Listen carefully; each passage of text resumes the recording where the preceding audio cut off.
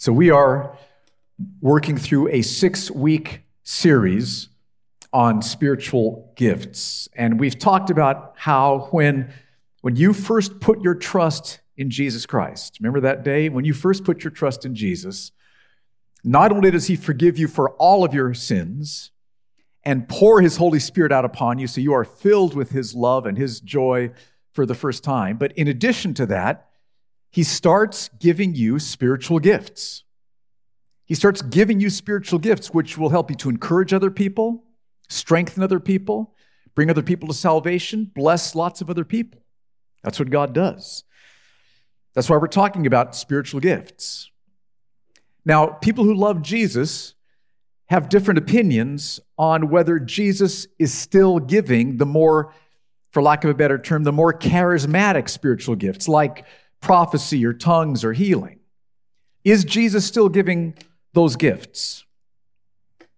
And in this series, we're trying to show you why we elders believe that God is still giving all of those gifts. And so a few weeks ago, we looked at 1 Corinthians chapter 13, where Paul says that there will be a time when those gifts end, but that time, we think the best understanding of the passage, is when Jesus returns at the end of history, which means that those gifts are still being given now and will be given until Jesus comes back. Read 1 Corinthians 13, the last 4 or 5 verses there. Now, more evidence for this can be found by looking at what church leaders in the 1st, 2nd, and 3rd century wrote about spiritual gifts. I want to give you an example. This is something that Irenaeus wrote. Irenaeus was a church leader of the church in France, and he wrote this around the year 180 AD. So that's 90 or so years after the last apostle died and when the scriptures were completed. 90 years later, here's what he writes. Those who are truly Jesus' disciples do certainly and truly drive out devils, drive out demons, so that those who have been cleansed from evil spirits often both believe in Christ and join the church. Others have foreknowledge of things to come. They see visions and bring prophecies. Others heal the sick by laying their hands upon them, and they are made whole. It is not possible to name the number of the gifts which the church, scattered through the whole world, has received from God in the name of Jesus Christ. Irenaeus, writing in 180 AD. So quotes like that, along with 1 Corinthians 13 and other passages, persuade me that these more charismatic gifts are still being given, which means that we should continue to obey what Paul writes in 1 Corinthians chapter 14, verse 1. Look at this verse again. We've looked at it every week in this series. Look at it one more time. 1 Corinthians 14:1, where Paul says, "Pursue love and earnestly desire the spiritual gifts, especially that you may prophesy." So we should pursue love. The reason we pursue gifts is not to make ourselves look good or make our church look good. We want to pursue these gifts for the sake of love, to help other people. And so for the sake of love, we earnestly desire these gifts, especially prophecy, because these gifts will strengthen fellow believers, and these gifts can bring lost people to faith in Christ or move them along the road towards faith in Christ. So this week and next week, we're going to work through 1 Corinthians chapter 12, verses 7 through 11, where Paul lists many of these gifts. We're going to do the first section today and then finish up the list next Saturday. So let's read, though, the whole passage, 1 Corinthians 12, verses 7 through 11. Here's the list that we're going to go through, starting today and finishing up next Saturday. And then the next 2 Saturdays, Pastor Ben and Aaron are going to take us through gifts of speech and gifts of action from Romans 12 and 1 Peter. But look at 1 Corinthians 12, 7 through 11. Paul says, "To each is given the manifestation of the Spirit for the common good. For to one is given through the Spirit the utterance of wisdom, and to another the utterance of knowledge according to the same Spirit. To another faith by the same Spirit. To another gifts of healing by the one Spirit. To another the working of miracles. To another prophecy. To another the ability to distinguish between spirits. to another, various kinds of tongues, to another, the interpretation of tongues. All these are empowered by one and the same Spirit, who apportions to each one individually as he wills. So let's start through this list. I want to go through them one by one, explain what they are, and answer some questions about them. So first of all, Paul mentions the utterance of wisdom and of knowledge. I put those together because they're very similar, but look again in verse 8. This is where he mentions these gifts. For to one, Paul says, is given through the Spirit the utterance of wisdom, and to another the utterance of knowledge according to the same Spirit. So what are these gifts? Now, some people think that it's wisdom and knowledge that we learn from the Bible about who Jesus is and what God's plan of salvation is.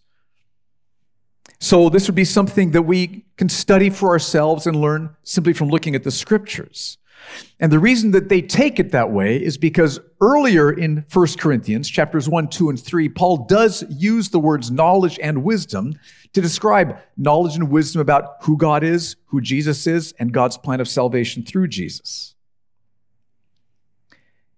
But as important as that is, and that's of crucial importance that we all be studying the Scriptures to learn the wisdom and knowledge God has for us about the plan of salvation, as important as that is, I don't think that's what these gifts involve.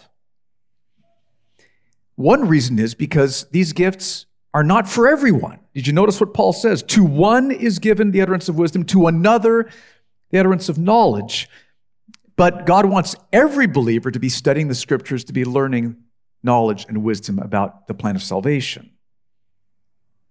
Another reason is because in the very next chapter, chapter 13, Paul uses that word knowledge in a context where he's talking about spiritual gifts, more charismatic spiritual gifts.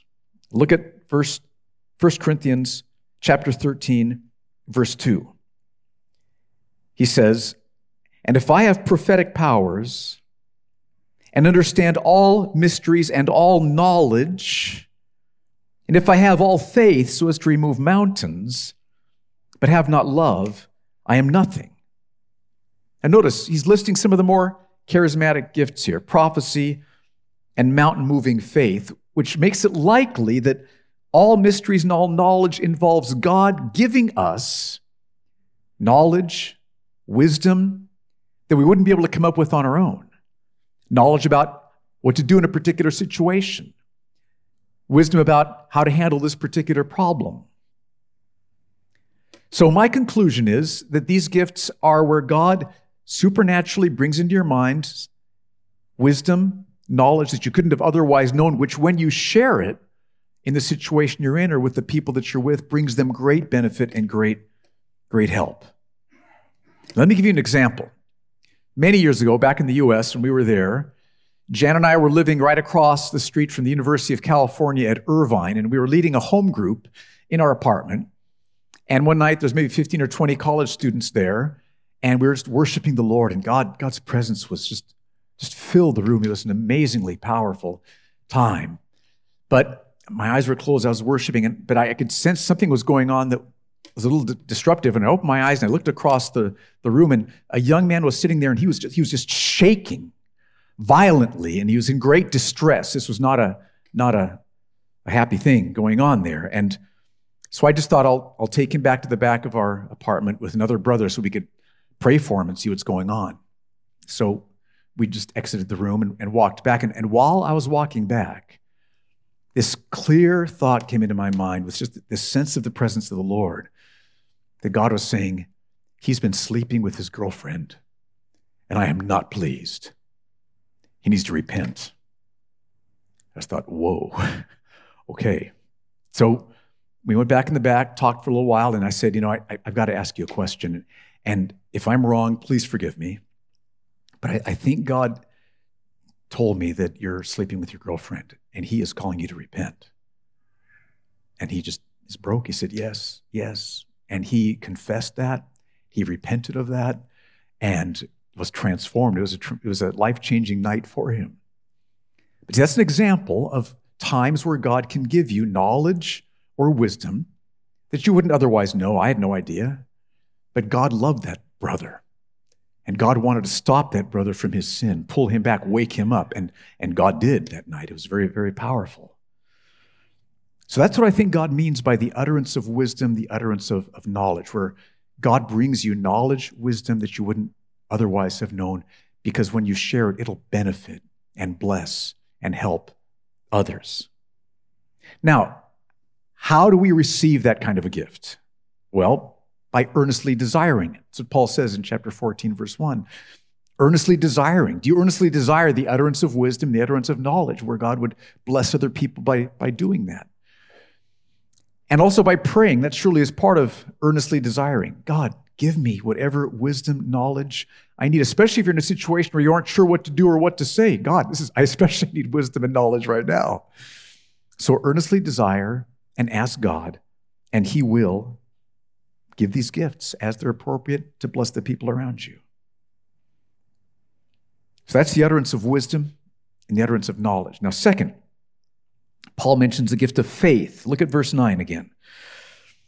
He says, to another is given faith by the same Spirit. The words is given comes from the right previous verse there. So to another is given faith by the same Spirit. Now, what kind of faith is Paul talking about here? We know that we're saved from our sins and joined to Jesus spiritually and emotionally by faith alone, not by trying to be good enough, not by trying to earn our standing. It's by trusting God's mercy in Christ through what Jesus did on the cross. So we trust Jesus to change us, to forgive us, to satisfy us, and He does. That's saving faith, which is given to every believer, right? You're trusting Jesus right now, God has given you saving faith. But this gift of faith here can't be saving faith because it's not given to every believer. Did you catch that? Paul says it's given to another. So to another is given this, to another is given the gift of faith, to another is given this. So this gift is not given to every believer, which means it's not saving faith. So if it's not saving faith, what kind of faith is it? I think the answer is found in the same verse we just looked at from 1 Corinthians 13. Look again, 1 Corinthians 13, verse 2, and notice what Paul says about faith in this verse. And if I have prophetic powers and understand all mysteries and all knowledge, and if I have all faith so as to remove mountains, but have not love, I am nothing. So this faith is not the saving faith that joins you to Jesus, which every believer has. That's the most amazing faith. Doesn't get any better than that. That's the ultimate. But this faith is a miracle-working faith by which God removes mountains, by which God heals cancer, by which God provides jobs when the job market's tough. That's what this gift of faith is, miracle-working faith. Now, one question that comes up a lot, there are people who think that we should try to stir this faith up in our hearts. So we try to believe God's going to work a miracle. He's going to remove this mountain. He's going to heal this person of cancer. He's going to provide a job, where you think that you're supposed to believe that God's going to work a miracle. But the problem with that is that we don't know when God is going to work a miracle or not. So there's really no basis for you believing that God's going to work a miracle because you don't know that. I mean, that's obvious if you think about it from terms of what is taught in the Scriptures. Think about Paul, mighty, anointed, empowered man of God. But Paul prayed 3 times for his thorn in the flesh to be removed. And God said, no, I've got more joy for you with this thorn in the flesh than if I took it away from you. So I'm going to leave it. So God didn't work a miracle there because that wasn't God's will to work a miracle there. But there's another time where Paul prays for Eutychus to be raised from the dead. And God raised him from the dead. Well, what was the difference? Well, in that case, it was God's will to work a miracle. So this gift of faith is not something that we're supposed to try to stir up in our hearts. If I could just believe enough, then God's going to work a miracle. That's not how it works.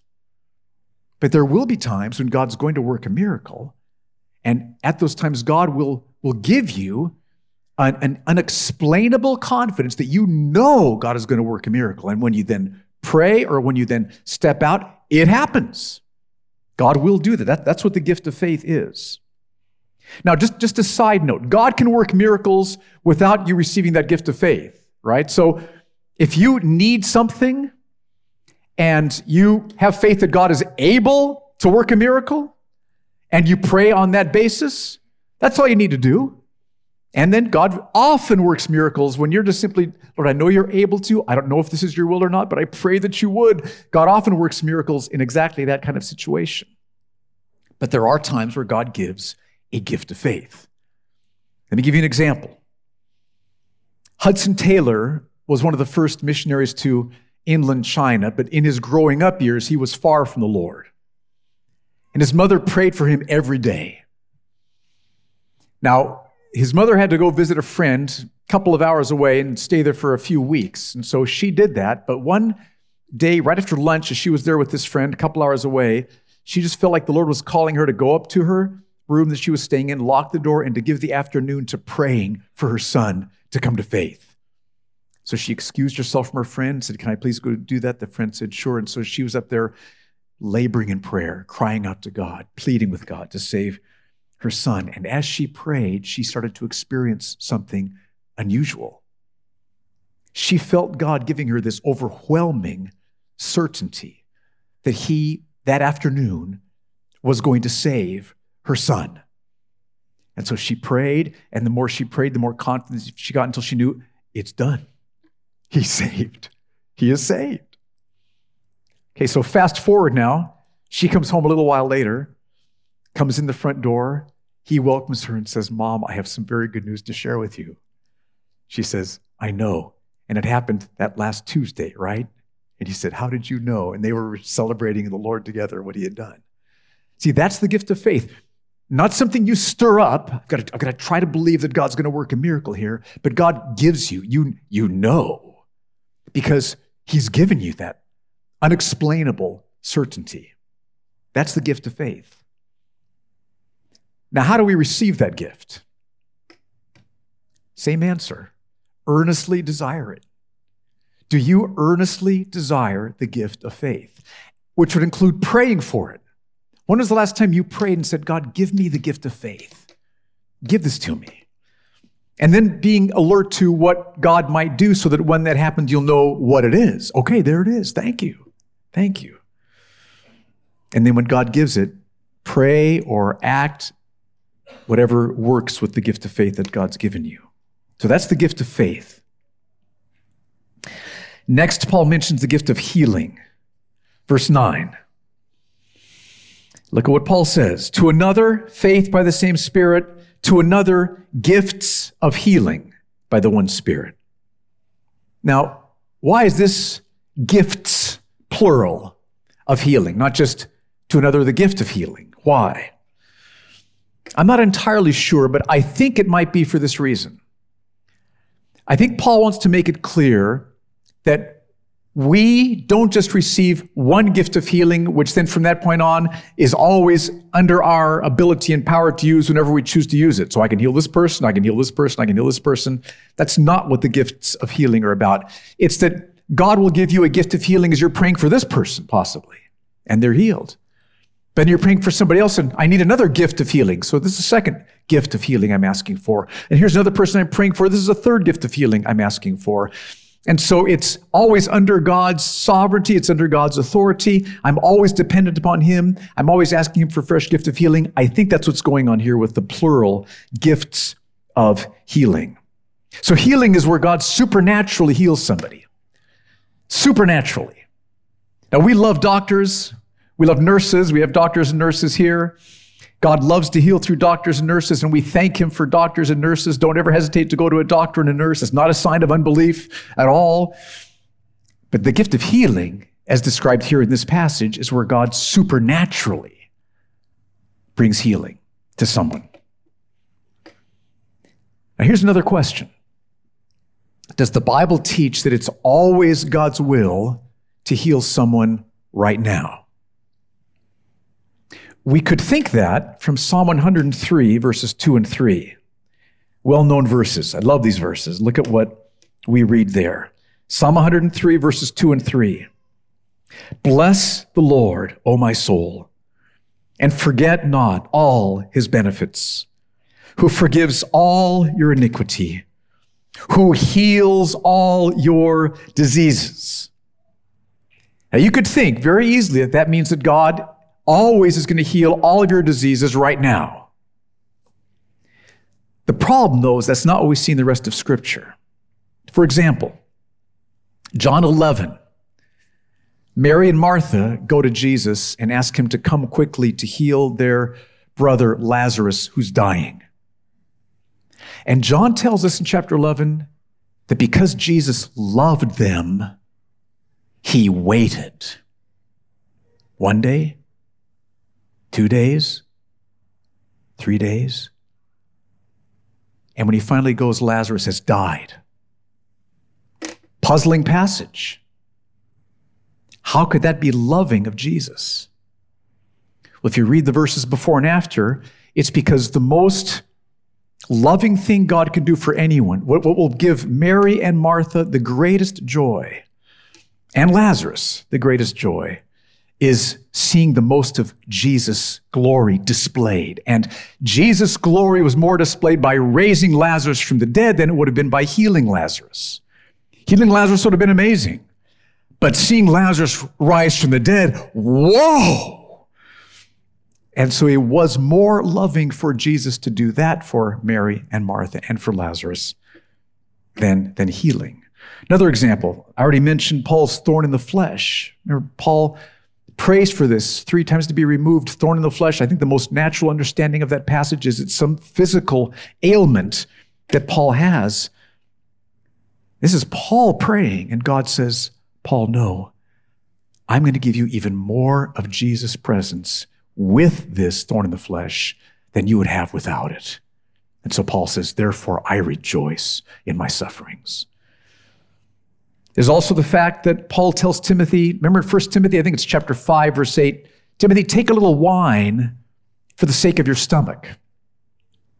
Now, if it was always God's will to heal supernaturally all the time, Paul would have just prayed for him, save Timothy some money, right, to solve that stomach problem.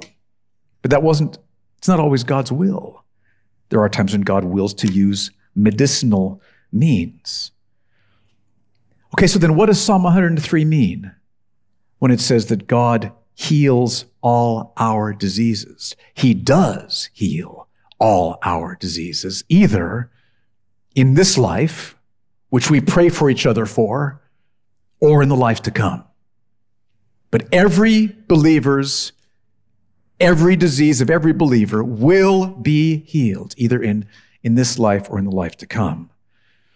So Grace Church, we pray for the sick here. I want to encourage us, let's be more bold in praying for the sick, because God wants us to pray for the sick. He calls us to pray for the sick.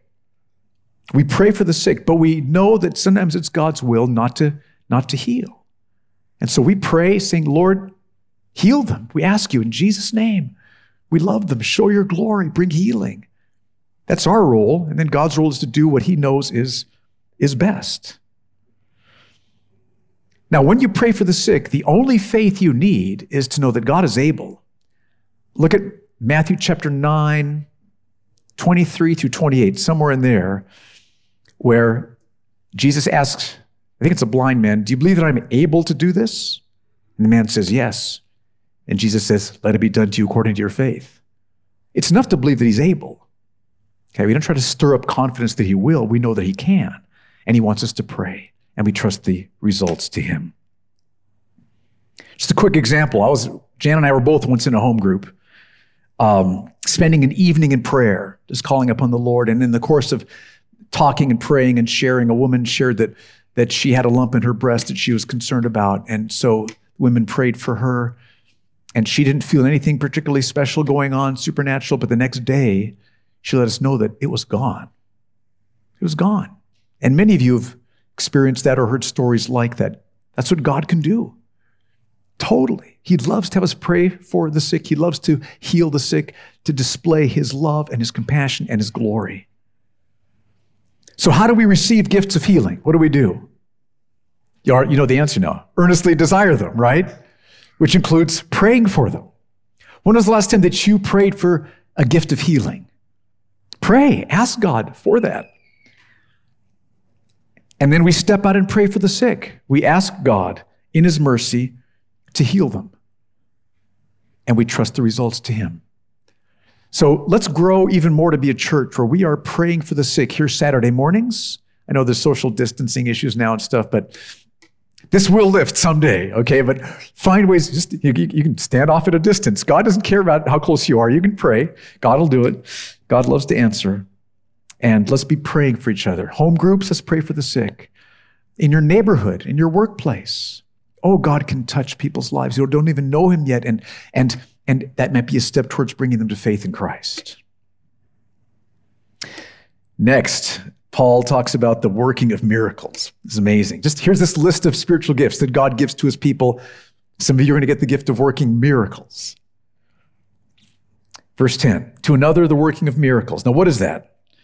Well, it's simple. It's a miracle, right? God overcomes the laws of nature to do something astonishing. God created the laws of nature. He can transcend them, overcome them, ignore them. He's God. Like when Israel came upon water that was bitter, and God told Moses to put a log in the water, and the water turned sweet. That's a miracle. Or when God told Moses to strike the rock with his rod, and water came out of the rock. Water doesn't come out of rocks unless God chooses to have water come out of rocks. So God can work miracles. I remember, I've heard that my grandfather, who was an evangelist in like 1920s, 30s, 40s, in there, 1950s, there was a time when he was preaching at Soldiers Field in Chicago in the U.S., and something about him praying that the rain would stop. So I Googled it yesterday, and I found a book somebody wrote, or he mentioned this in the book, an eyewitness that was there, and he said that my grandfather, it started to rain when he started to preach, so he stopped. He said, let's pray and ask God to have the rain stop, and the rain stopped.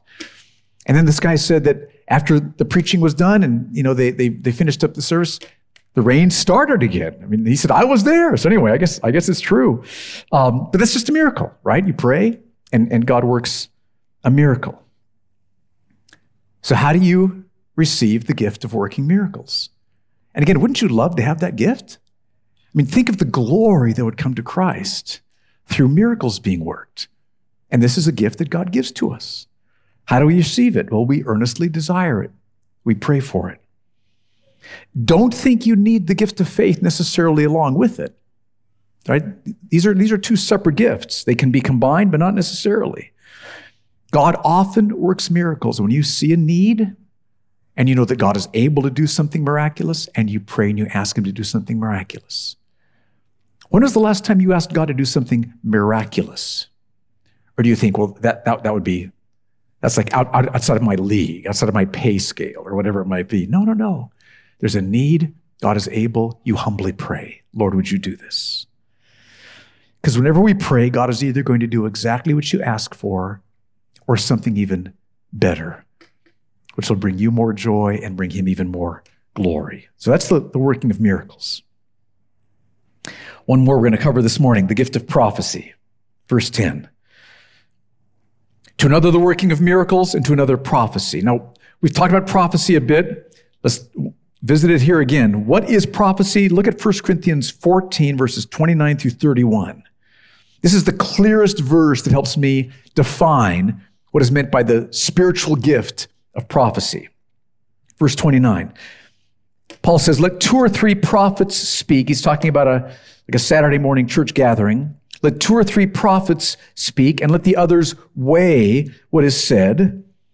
If a revelation is made to another sitting there, let the first be silent, wrap up, so that this other person can share the prophecy. For you can all prophesy one by one, so that all may learn and all may be encouraged. So notice, he's talking about prophecy in these verses. He mentions prophets in verse 29, prophecy in verse 31, but he doesn't mention prophecy in verse 30 because he's using other words to describe prophecy. Namely, a revelation is made to someone. That's what prophecy is. It's where God reveals something to you that you couldn't otherwise have known. He gives you some kind of knowledge, some kind of information that you wouldn't otherwise have known. which then when you share that revelation that God gives you, tentatively, humbly, but when you share it, I think the Lord is saying this, God brings great benefit to those who are listening. Now, as we saw last week, that the New Testament gift of prophecy is not equal to Scripture.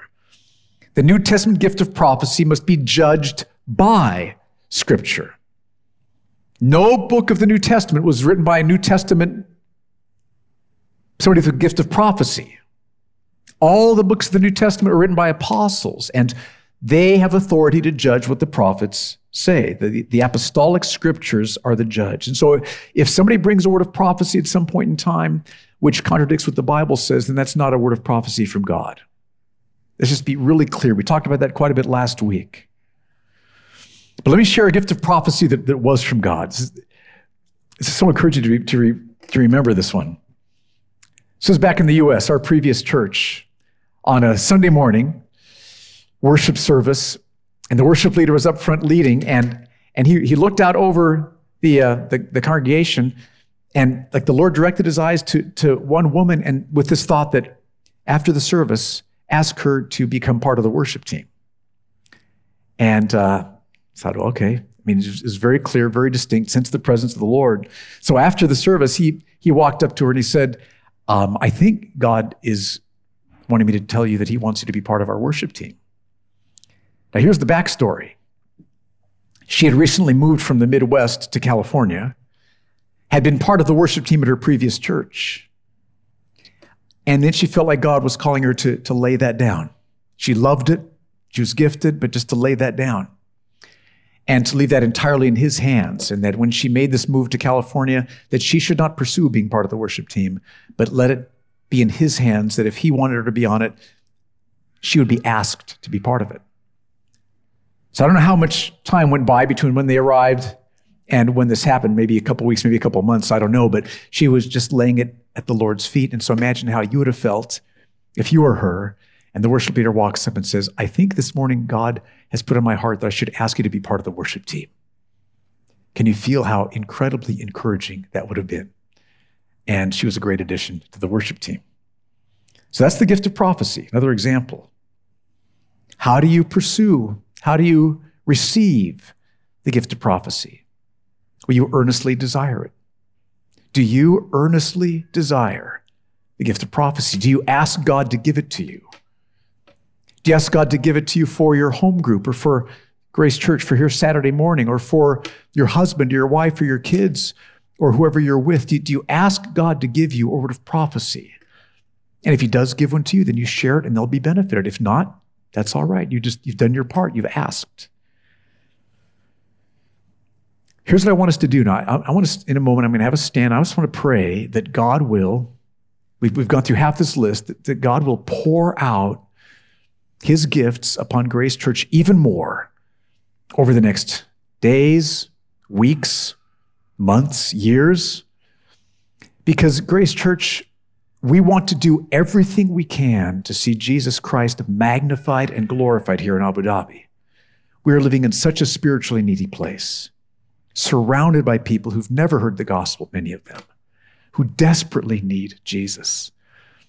And sharing the gospel, praying for them, there's lots of ordinary ways that we can share the gospel, but these are additional ways through which the gospel can advance even more, and even more glory can come to Jesus Christ.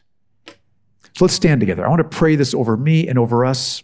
Now, some of you may not be persuaded yet that God is still giving some of these more charismatic gifts.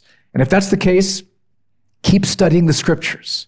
You study for yourself what the scriptures say. If you'd like to meet with one of the elders to talk about that and share more, we'd be happy to sit down with you and share with you more about why this is our persuasion.